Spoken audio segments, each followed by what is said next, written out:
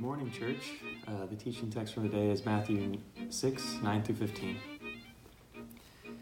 This then is how you should pray. Our Father in heaven, hallowed be thy name.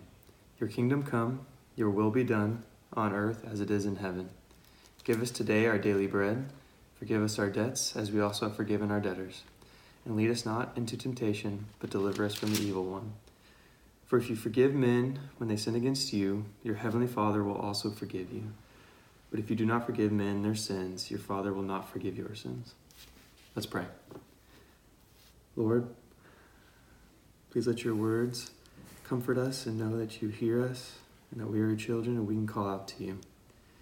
And may this model for a prayer guide our prayers as a church and us individually, so that we may know you better. Just I pray. Amen. Amen. If I'm echoing really bad and the whole service has been echoing really bad, I want to let you know your computer is broken. It's definitely not us. There's definitely not a broadcast problem. You need to throw away that computer and go spend thousands at Best Buy today. We have no idea why it's being super echoey right now, but that evidently is the case. So that just stinks. In the process of the last couple of months in launching the church, we've developed a couple unofficial mottos for the church. One of them is Cornerstone Tulsa, it almost works. Another one that we've come up with is Cornerstone Tulsa, we're slow, but we get there.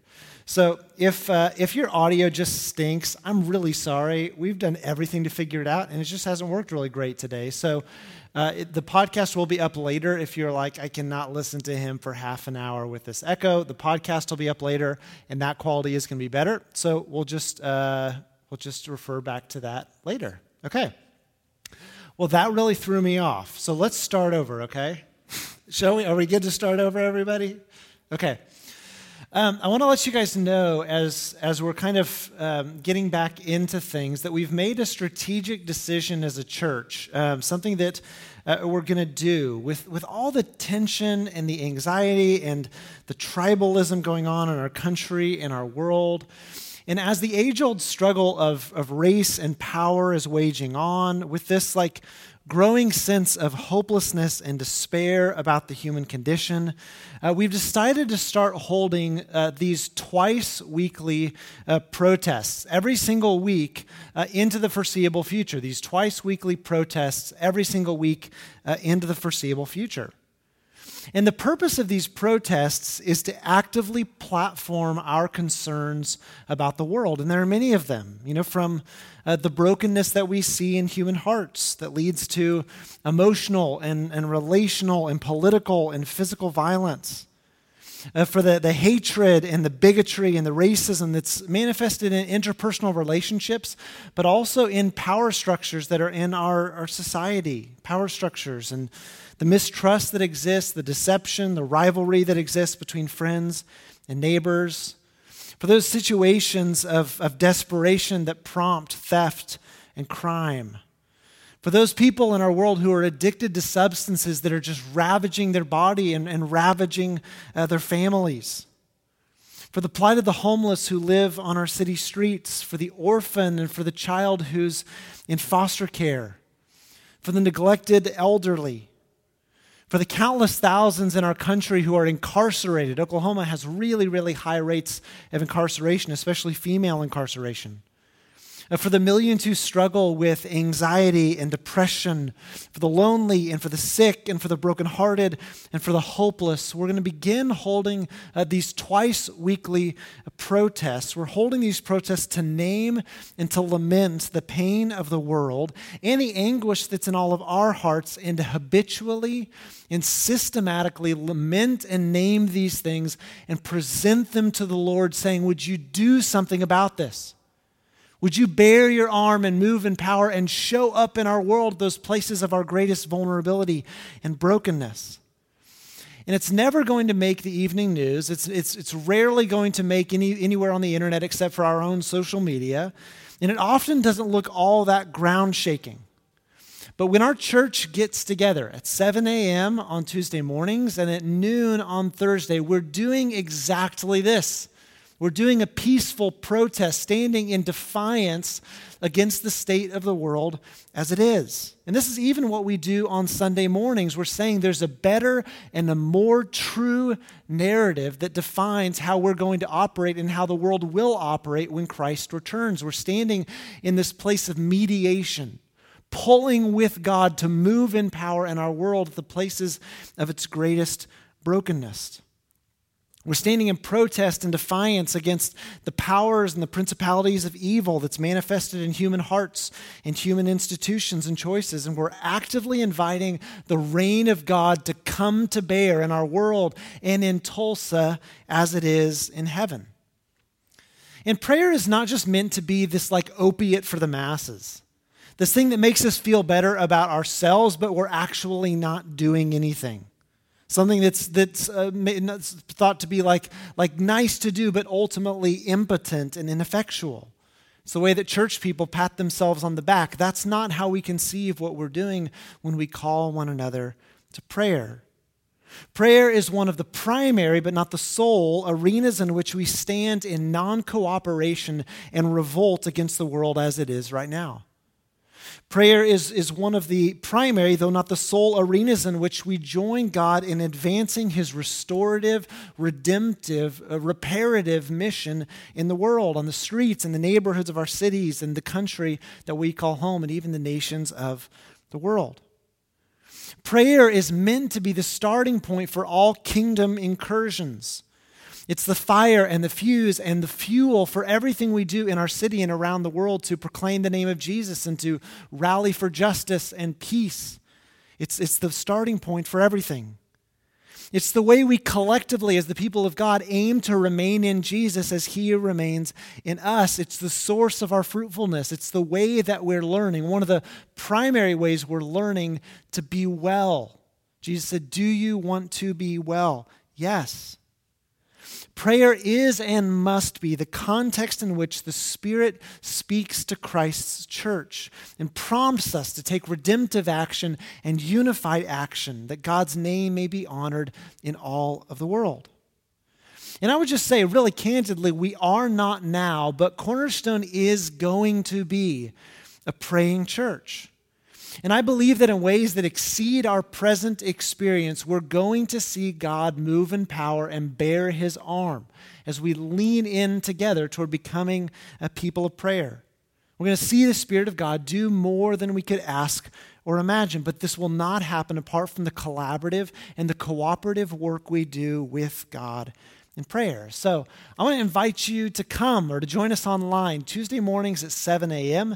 and Thursdays at noon. We just relaunched this week. We're going every other pew. There's plenty of space for you to come. We are wearing masks, but it's a time for us to come and protest the world as it is and to ask God with passion, ask God to come and to heal our world, to reshape us by the Holy Spirit.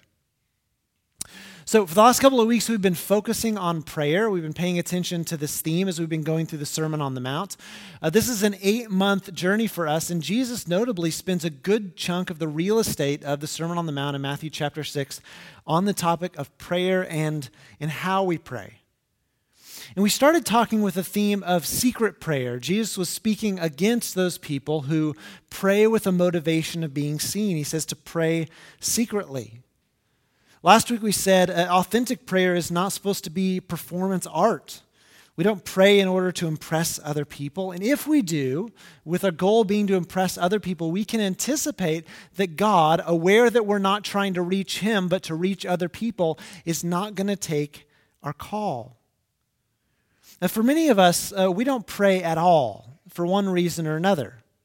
It could be that we don't know how to pray, which is just a matter of ignorance or inexperience. It could be that we don't think it's going to do anything, which is a faith issue. We don't think that prayer is actually all that effectual. It could be that we're making it too hard. We're just overthinking it. We've read too many books, but we've not done enough practice, or maybe we've been let down in the past. And so a couple of weeks ago, I gave a tool for us to begin asking God to give us the faith to pray. I called it 929 prayer. Matthew 9:29, Jesus said, "According to your faith, let it be done to you." And so at 9:29 a.m. and p.m., we're praying, Lord, would you just increase our faith? In Mark 9:29, Jesus is casting a demon out of a person. He said, this kind can only come out by prayer and fasting. So Lord, would you increase our resolve? Help us to lean into this kind of prayer so that we can persevere. And then there's Luke 9:29. Luke 9:29, where Jesus was being transformed on the Mount of Transfiguration. It says, while he was praying, the appearance of his face changed. And so we pray, Lord, would you transform us in prayer? Increase our faith, increase our resolve, and transform us in prayer. And if you're a person who, for whatever reason, like you don't pray, this is a great way just to get started. Set your alarm for 9:29 and pray these verses back to the Lord. Last week we talked about simple prayer, just like keeping it really, really basic. Simple prayer is ordinary people bringing their ordinary concerns to a loving and compassionate Father. It's like we're just venting, we're just letting out in a simple and unpoetic kind of way the things that are on our hearts, confident that God hears us and He cares. Simple prayer is candid, it's not poetic, it's not judgmental. We're not too harsh on ourselves when we're venting to the Lord. We assume that God cares. When we pray in this way, it reveals just how fragile we are and how broken we are. And today, having talked about secret prayer and simple prayer, today we're going to look at the theme of kingdom prayer. And I call this kingdom prayer because it's different than just naming our top-of-mind concerns. Kingdom prayer is not just presenting our felt needs to the Lord, but allowing the agenda of the kingdom of God to inform the way that we pray. And Jesus gives us this model for kingdom prayer. In the Lord's Prayer, it's also called the disciples' prayer. Jesus said, this then is how you should pray. Praying the Lord's Prayer or the disciples' prayer keeps our prayers aligned with the missional heartbeat of the kingdom of God. Paying attention to the work that Jesus is trying to do in the world through the kingdom that he's inaugurating. We take and we use this prayer not only in a word-for-word kind of way, as if there's like a special power or magic in using the words just in the way that Jesus did, but we use this prayer kind of like hangers in your closet on which we drape our own prayers. It gives us an organizational system for like narrating our own desires to the Lord. We hang up these prayers on the hanger that Jesus has given us. Now, we should remember when we pray the Lord's Prayer in our personal lives that it's like we shouldn't think about these words as magic. Like it's okay if you don't do it exactly the right way. It's more important to actually name your failures and to confess your sins than to just use the right words, forgive us our trespasses or forgive us our debts. We're using this as a way for us to pray authentically and pray aligned with the values of the kingdom. If we use the prayer to guide our authentic prayer, it requires a kind of mindfulness and presence to God, whereas if we're just repeating the prayers back verbatim, it only requires the ability to read or to memorize. I actually preached on this last fall when we were going through the year of the Bible. We made our way to Matthew chapters 5 through 7, and I preached on the Lord's Prayer. And so if you want to, you can go back and you can listen to that sermon called How to Pray, where I really go through the whole thing line for line in some detail. Just briefly, I do want to touch on the prayer, but then I want to focus on the last two verses that actually follow the prayer as Carter read it today. The prayer begins, Our Father in heaven, hallowed be your name. The word hallow is not one you use apart from a Harry Potter context, the Deathly Hallows, but to hallow something is to set it apart for sacred use, to honor it. We're giving honor and praise to the Lord as we begin this prayer. May your name be honored in all the world. The prayer begins with our Father, and that our reinforces that we come to the Father not as if we have a monopoly on his kingdom or his attention. Anytime we pray to the Father, we come in the context of our entire family that Jesus has won by shedding his blood on the cross. We're cognizant of the whole family of God when we come into conversation with our Father. We begin with praise, with words of honor and respect. Our Father in heaven, hallowed be your name. The next clause says, your kingdom come, your will be done on earth. If that first clause was praise or honor, the second clause gets at the heart of intercession, which is leaning into our intimacy with God for the benefit of other people. And as we think about the world imaginatively through the lens of the Lord's Prayer, we think about hallowed be your name. We imagine where are those places in our world where God's name is not being hallowed, not being honored, and where are we worse for it?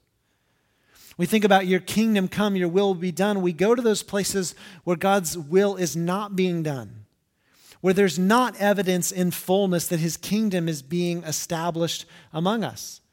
You could go to places of war. I go to even just the family and paying attention to the brokenness within our families. You just need to turn on the news and you see the deep rivalry and enmity between people in our country and the struggle between race and power and the struggle between people of different ethnicities. We see tons of evidence in our world empirically where God's kingdom has not yet come in fullness. When Jesus teaches us to pray, your kingdom come, your will be done, we're naming those places where there's misalignment between God's ideal, God's vision for our world and the world as it is. And we're asking God to move and to bring to bear his kingdom in these places of vulnerability and brokenness. In a way of using this imaginatively, you could start in just the smallest circle of your life. Where's there evidence in my heart or in my family or in my closest friendships that God's kingdom has not come in fullness? Where are there habits that lead to my own destruction? Where are there thought patterns that are causing me to implode on the inside? And God, would you bring your kingdom to bear in my thought life? Paul talks about this in Philippians. Finally, whatever is true and noble and right and pure and lovely and admirable, if anything is excellent and praiseworthy, think about that. Use other scriptures to inform God, would you bring your kingdom to bear in my mind by helping me to think about what's true and noble and right and pure? Pray these over your friends. Pray this over your street. Name your neighbors to the Lord, over our church, over our city, over our country, over the nations of the world. Where is there evidence that his kingdom has not yet come in fullness? And petitioning God, leaning into the intimacy that you have with him as a co-heir with Christ and saying, would you do something about this? Praying for the sake of others. The next clause says, give us today our daily bread, which reminds us of the imagery of the Israelites wandering in the wilderness after being freed from slavery in Egypt. They don't have any supplies. They're completely reliant on the Lord to bring this bread from heaven. And if it shows up today, they're good. And if it doesn't, they are up a creek without a paddle. And similarly, when we pray, we set our hopes on the Lord because it's the best thing, the only thing we've ultimately got going for us. And so we name in just a simple way, like we talked about simple prayer last week, Lord, here are the basics that I need. Here are the felt needs that I need for today, not for tomorrow. But here's the little I need just to get through today. Would you help me with that? And this is probably like the biggest topic of most of our prayer lives, but if you can picture like our prayer being in stereo, we've got this prayer turned up really loud and the other speakers are much more quiet. The Lord's Prayer teaches us to keep this in greater balance. Praise, intercession, supplication, asking for things on our own behalf.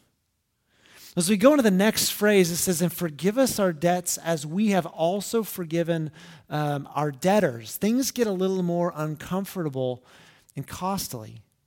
And this is not talking about like the car payment that you owe or the mortgage that you have on your house as much as it's talking about relational debts, it's brokenness within relationships with those who you know.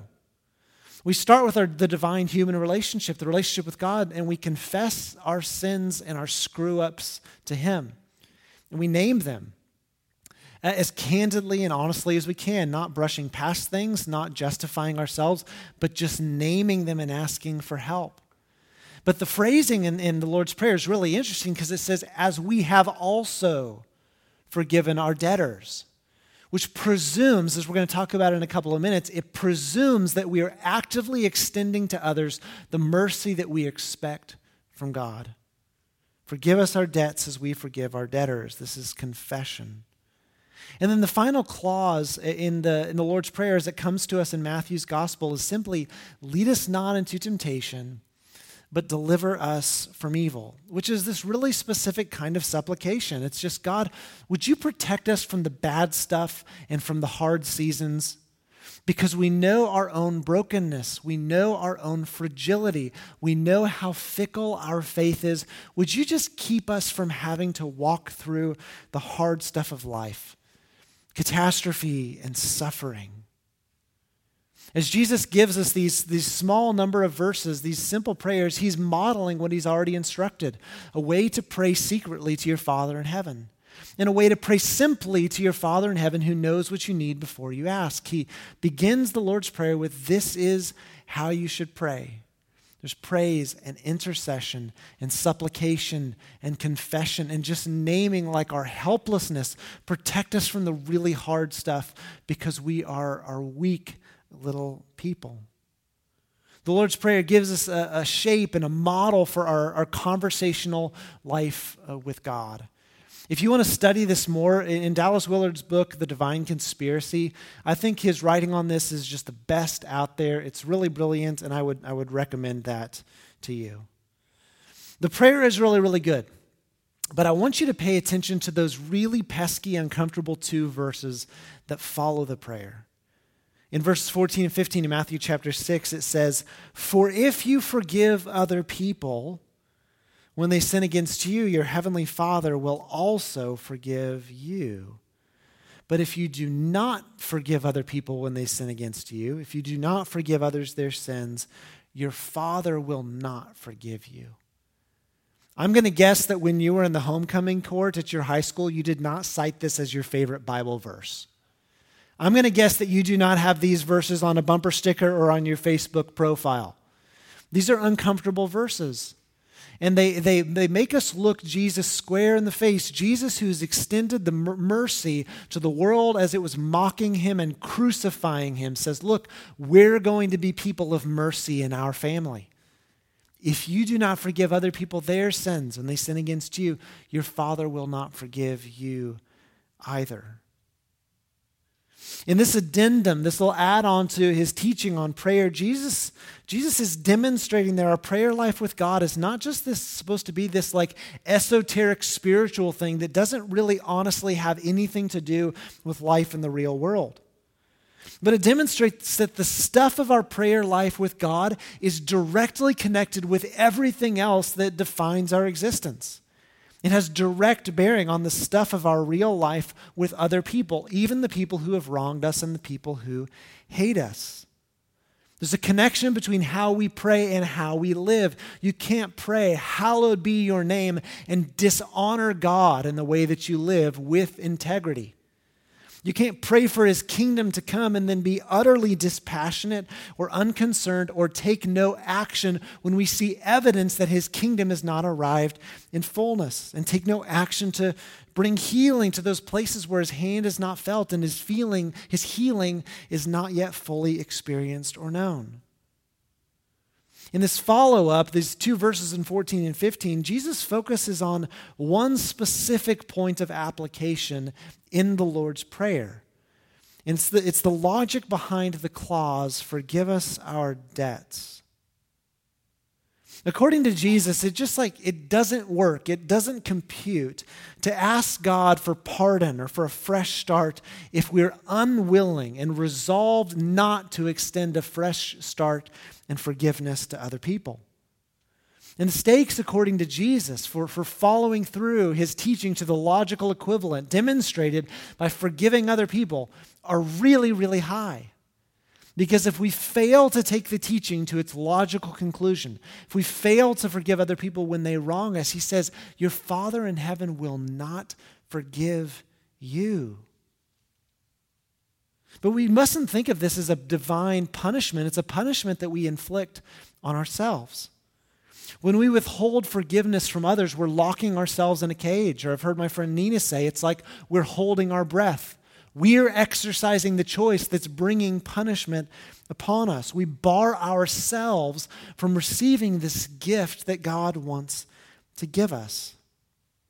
But by insisting on forgiving other people, showing to the people who have wronged us the same mercy that God has shown us, Jesus is promoting this culture of reconciliation. And he's looping back to the first word of the prayer that we utter, our. There's an inherently social component to this prayer because it puts us in the context of that person who wronged you. When we pray our, we can't block out the conflict in all of our other relationships. We're mindful of them because God is a God of reconciliation. He wants to bring unity. This is 2 Corinthians chapter 5. He's given us the ministry of reconciliation. Therefore, in 2 Corinthians chapter 5, we no longer regard anyone from a worldly point of view. Because of how God and Jesus has treated us, we can't look at anybody else the same.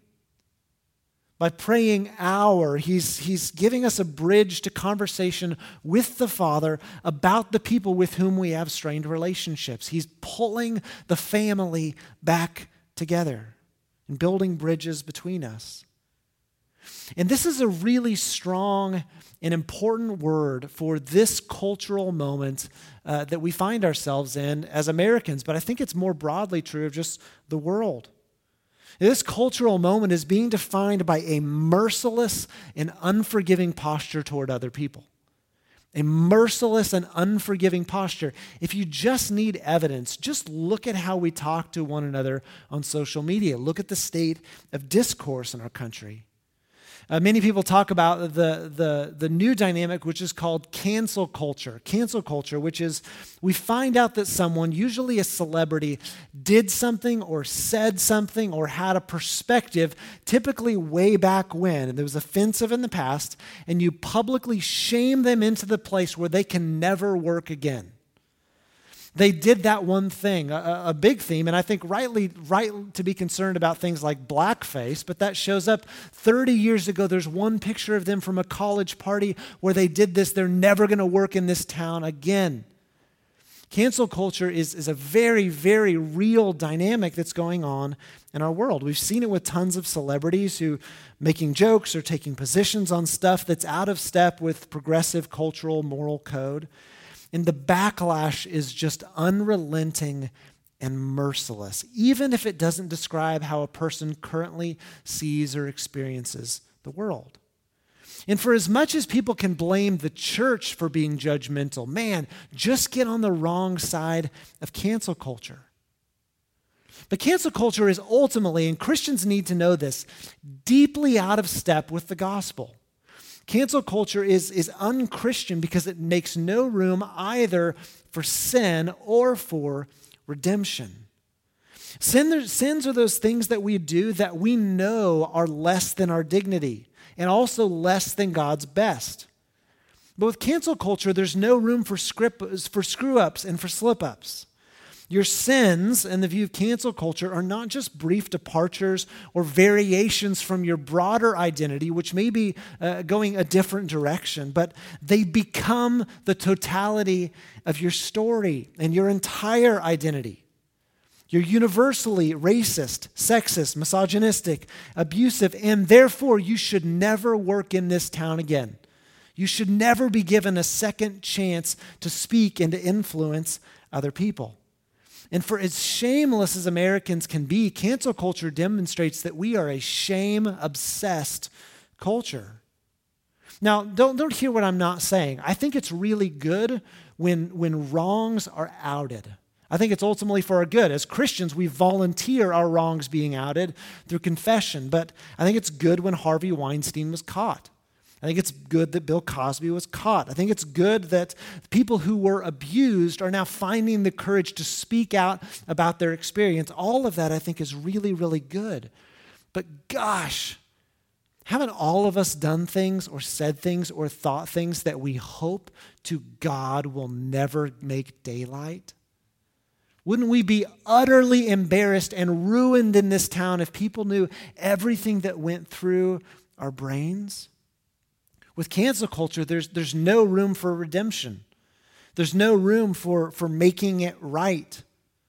And people are so terrified of being canceled themselves that it's easier to blot out and just try to erase the offender than to appear to be a sympathizer to their offensive ways by suggesting they could rehabilitate and have a fresh start.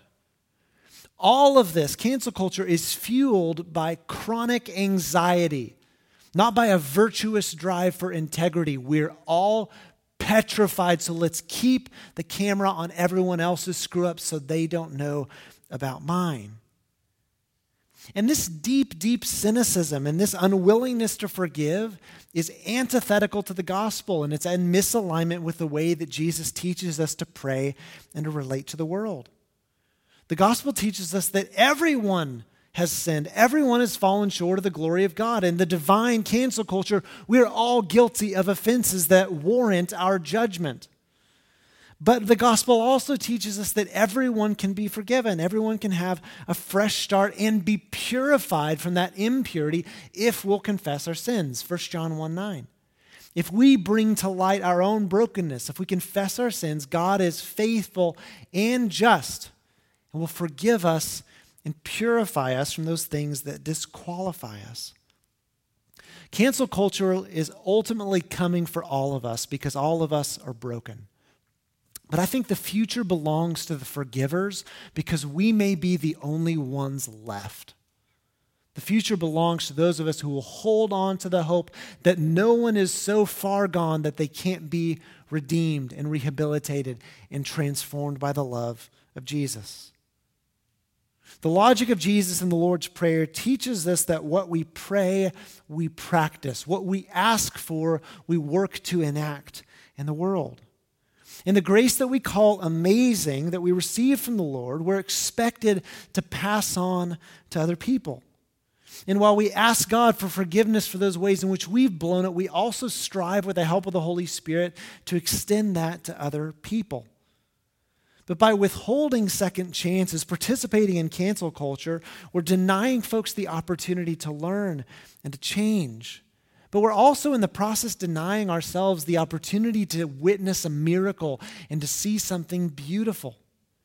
And we've all, in our church and in our families, we know people who have had a major transition in their lives when they came to trust in Jesus. I was thinking of someone that I grew up with just yesterday, and their family was wild and crazy, and God has transformed their story and totally rewritten that family narrative. Cancel culture makes no space for transformation, but the love of God does.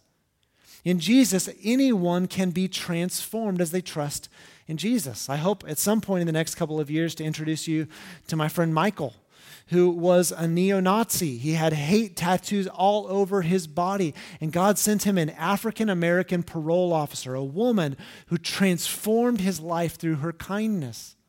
It's a story of transformation and life change. No one is so far gone that they can't be transformed, that they have to be canceled forever. A great model of this comes to us in the story of Zacchaeus in Luke chapter 19. Zacchaeus is a tax collector who could use political pressure and often physical violence as a way of intimidating people into giving him taxes that he would pay on to the Romans. And naturally, having that power, he would abuse it and gain more money for himself than was actually owed to his superiors. And in Luke chapter 19, Zacchaeus hears that Jesus is coming to his town. He's a short guy, so he climbs up in a tree to see Jesus. And this is what the gospel tells us. When Jesus reached the spot where Zacchaeus had climbed in the tree, he looked up to him and he said, "Zacchaeus, come down immediately. I'm going to stay at your house today." So Zacchaeus came down at once and welcomed him gladly. All the people saw this and began to mutter, "He's gone to be the guest of a sinner." People are like sharpening their knives, like Jesus is going to be the next victim of cancel culture, the next person that we're going to write off because look who he hangs out with. But rather than making Jesus worse, watch what happens to Zacchaeus. Zacchaeus stood up and said to the Lord, "Look, Lord, here and now I give half of my possessions to the poor. If I've cheated anybody out of anything, I will pay back 4 times the amount." Rather than Jesus getting worse by association, Zacchaeus gets better by proximity. In the presence of Jesus, a transformation has taken place. Jesus said to him, "Today salvation has come to this house, because this man too is a son of Abraham. For the Son of Man came to seek and to save the lost." In meeting Jesus, Zacchaeus demonstrates this holistic salvation that has taken place in his life. He's not just had a heart change. He doesn't just have a different perspective. It manifested in his life. When the Pharisees and the Sadducees were coming out to the Jordan River to be baptized by John, John said to them, "Bear fruit in keeping with repentance."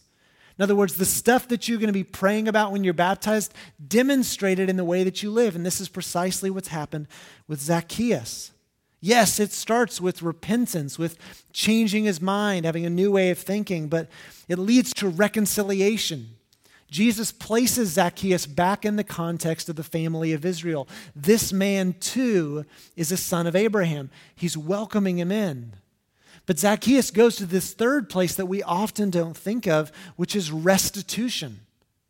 We're mindful of the wrongs and the harm that he's inflicted on the community. He takes steps to right the wrongs, to heal the harms, to do reconstruction on the place where he's brought destruction.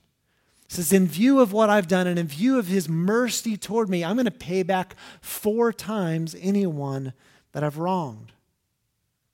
What God has done for us, we do for others, not just in nice thinking, but with the Spirit's help, striving to make right what we can and trust God with what we can't.